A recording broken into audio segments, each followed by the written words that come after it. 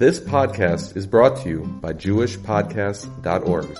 Start your very own podcast today at JewishPodcasts.org.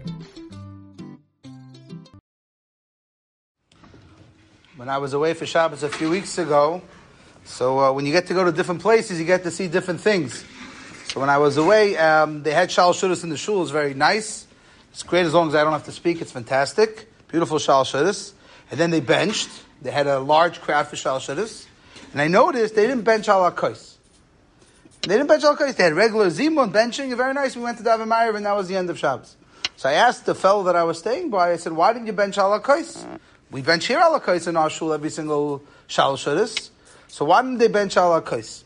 So the truth is, it's not so pashut. What exactly the proper protocol is in such a situation. The marshal, when I was in yeshiva, all the years I was in yeshiva, we always benched al hakos, but that's because we also use that kais for Havdalah. Here, there's no one making Havdalah. So the fellow told me he doesn't know, he'll ask the rabbi.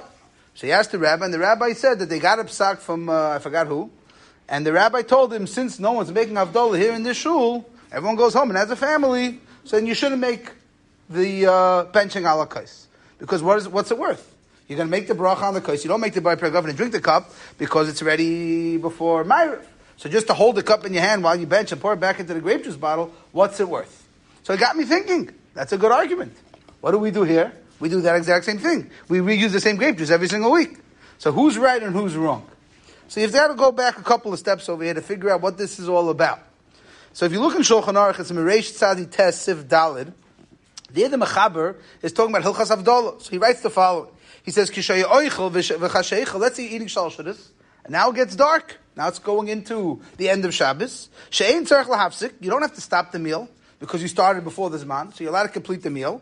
And you bench al hakos. Then you use that same cup for Havdalah.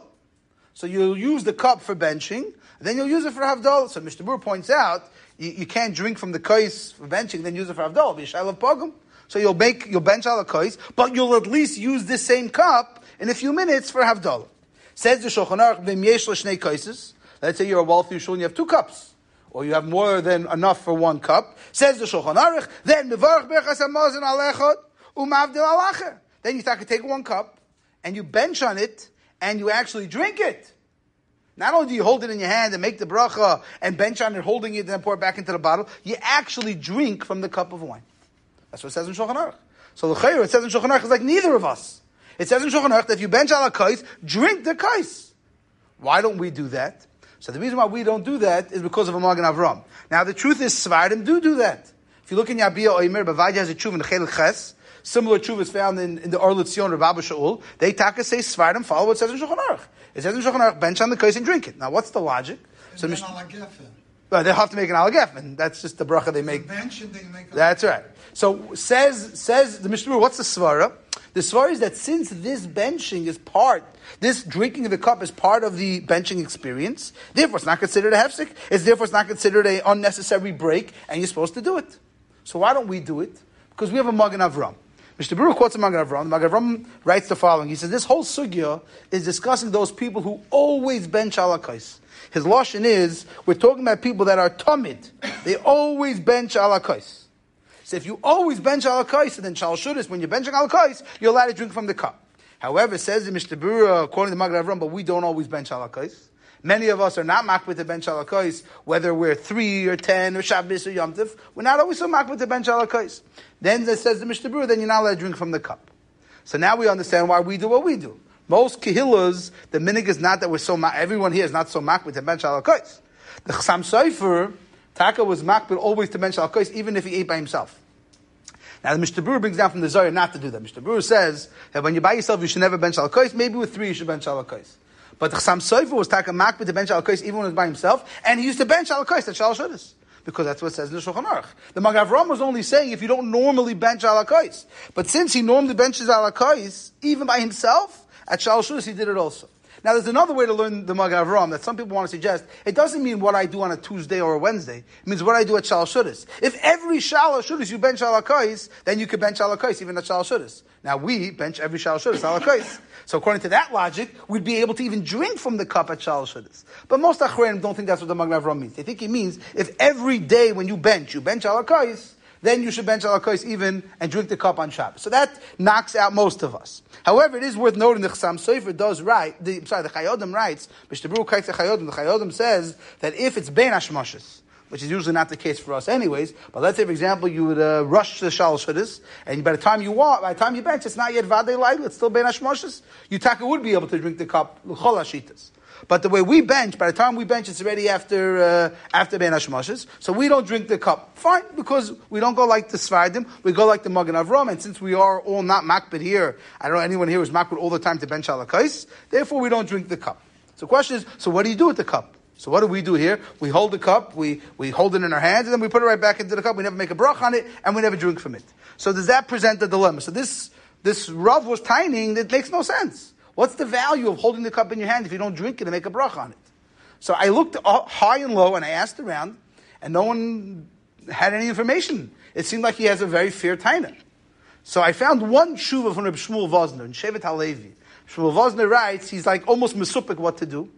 He says, on one hand, there's no purpose if you're not going to drink the cup. On the other hand, he says, maybe not. We have a rule based on the Gemara. Ein shira el al yain.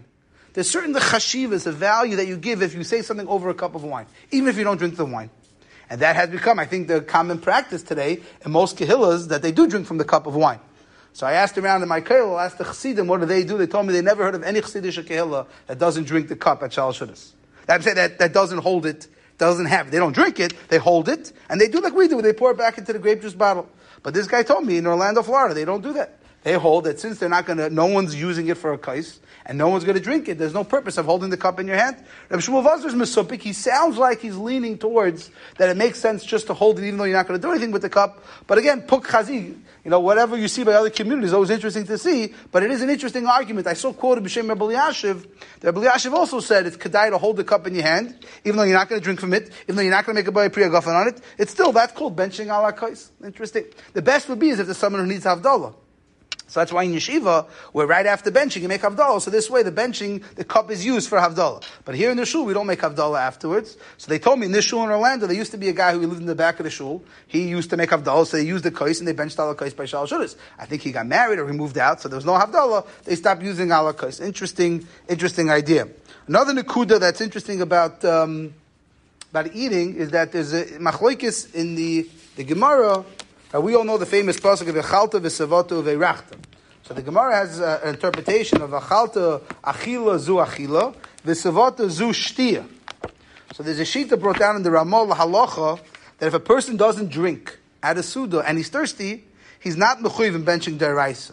Benching deraisa is eating and drinking. If you're thirsty. If you're not thirsty, fine, you're not thirsty. But let's say, for example, sometimes you go to an event and you are thirsty, but there's no more drinks, it's not on the table, you don't have access to it. So in your own house, you get up and you get the drinks. But let's say, for example, you're at a communal event, you can't just control the drinks, so you don't like what they gave you. So you don't drink. You're thirsty, but you don't drink. So the Ramah quotes a Shitas Rishonim that holds you're not mechuyev in benching deraisa unless you eat and drink. So the Shaila comes up the following. Let's say, Shulchan Aruch writes in that same siman that let's say two people eat. One guy eats kedei seviyah. He fills himself off good. He has 2-3 bagels. He's full. One guy eats a kazayis of a bagel. So one guy's chayiv benching deraisa, the kedei seviyah. The guy who only ate kazayis is only chayiv midarabanan. So who should bench for who? I don't mean zimun yet. I mean who should, back in the day, one guy benched for the whole community.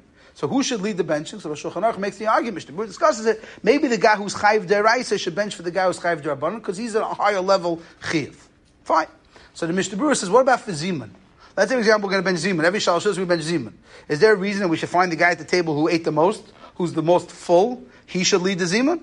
So the Mishnah Berurah says no. Why? Because zimun is only the rabbanon.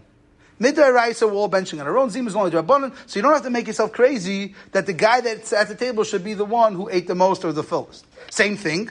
Follow logic. If let's say, for example, let's say one Shalosh Seudos I didn't get to drink. Right? There's no drinks left at the table, and I'm thirsty. And I'm going to be leading the zimun, and I didn't drink. So according to some Rishonim, I'm only mechuyev benching the rabbanon. Maybe I shouldn't lead the zimun. So the Mishnah Berurah says, no problem, I still could lead the zimun. However, there's a sheet of the Chazon Ish. The Chazon Ish argued very clearly with the Mishnah Berurah that he thought Zimun is deraisa. Mishnah Berurah thinks Zimun's derabanan. The Chazon Ish thinks Zimun's deraisa. So for that reason, Chaim Kanevsky writes, he thinks if you have a choice to who shall lead the Zimun, you should try to find someone who ate Kedei Seviyah. And you should try to find someone who actually ate and drank.